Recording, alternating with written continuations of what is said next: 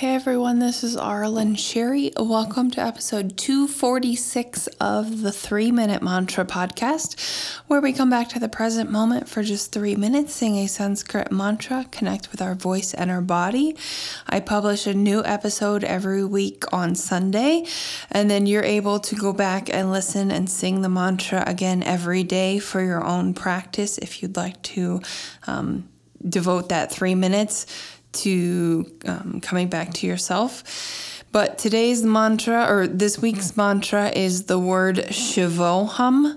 It's a Sanskrit term, and it deals with the Hindu god Shiva. So Shivoham means I am Shiva. And there's also another mantra, which is Soham, which means I am that. So when you have Shivoham, that is I am Shiva. And it's just kind of this whole idea of the I am state of just being.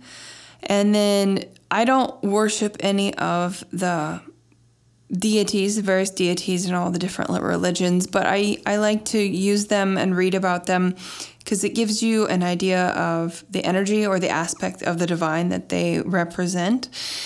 And what's awesome about Sanskrit is these words contain energy and convey meaning in and of themselves.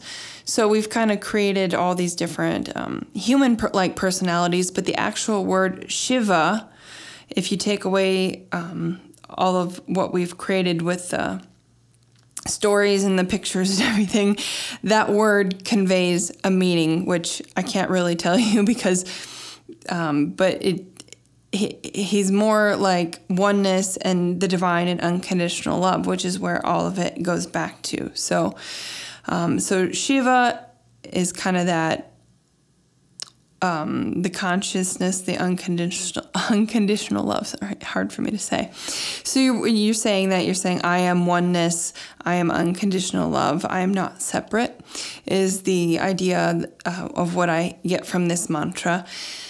And of course, you can apply your own meaning and your own intention to that. But one thing I was just thinking of is that for this mantra and the whole idea of I am, my teacher, Leanna Shanti, teaches wound healing and how to heal wounds and love yourself unconditionally, which also means you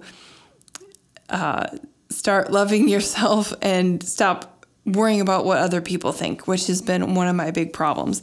So, and it's not easy for me. And so mantras like this, or mantra in general, helps me come back to myself and kind of connect with myself and not worry about what's going on around there. Like, who am I? Just me, the I am, without anything else, all this other crap, these beliefs and everything.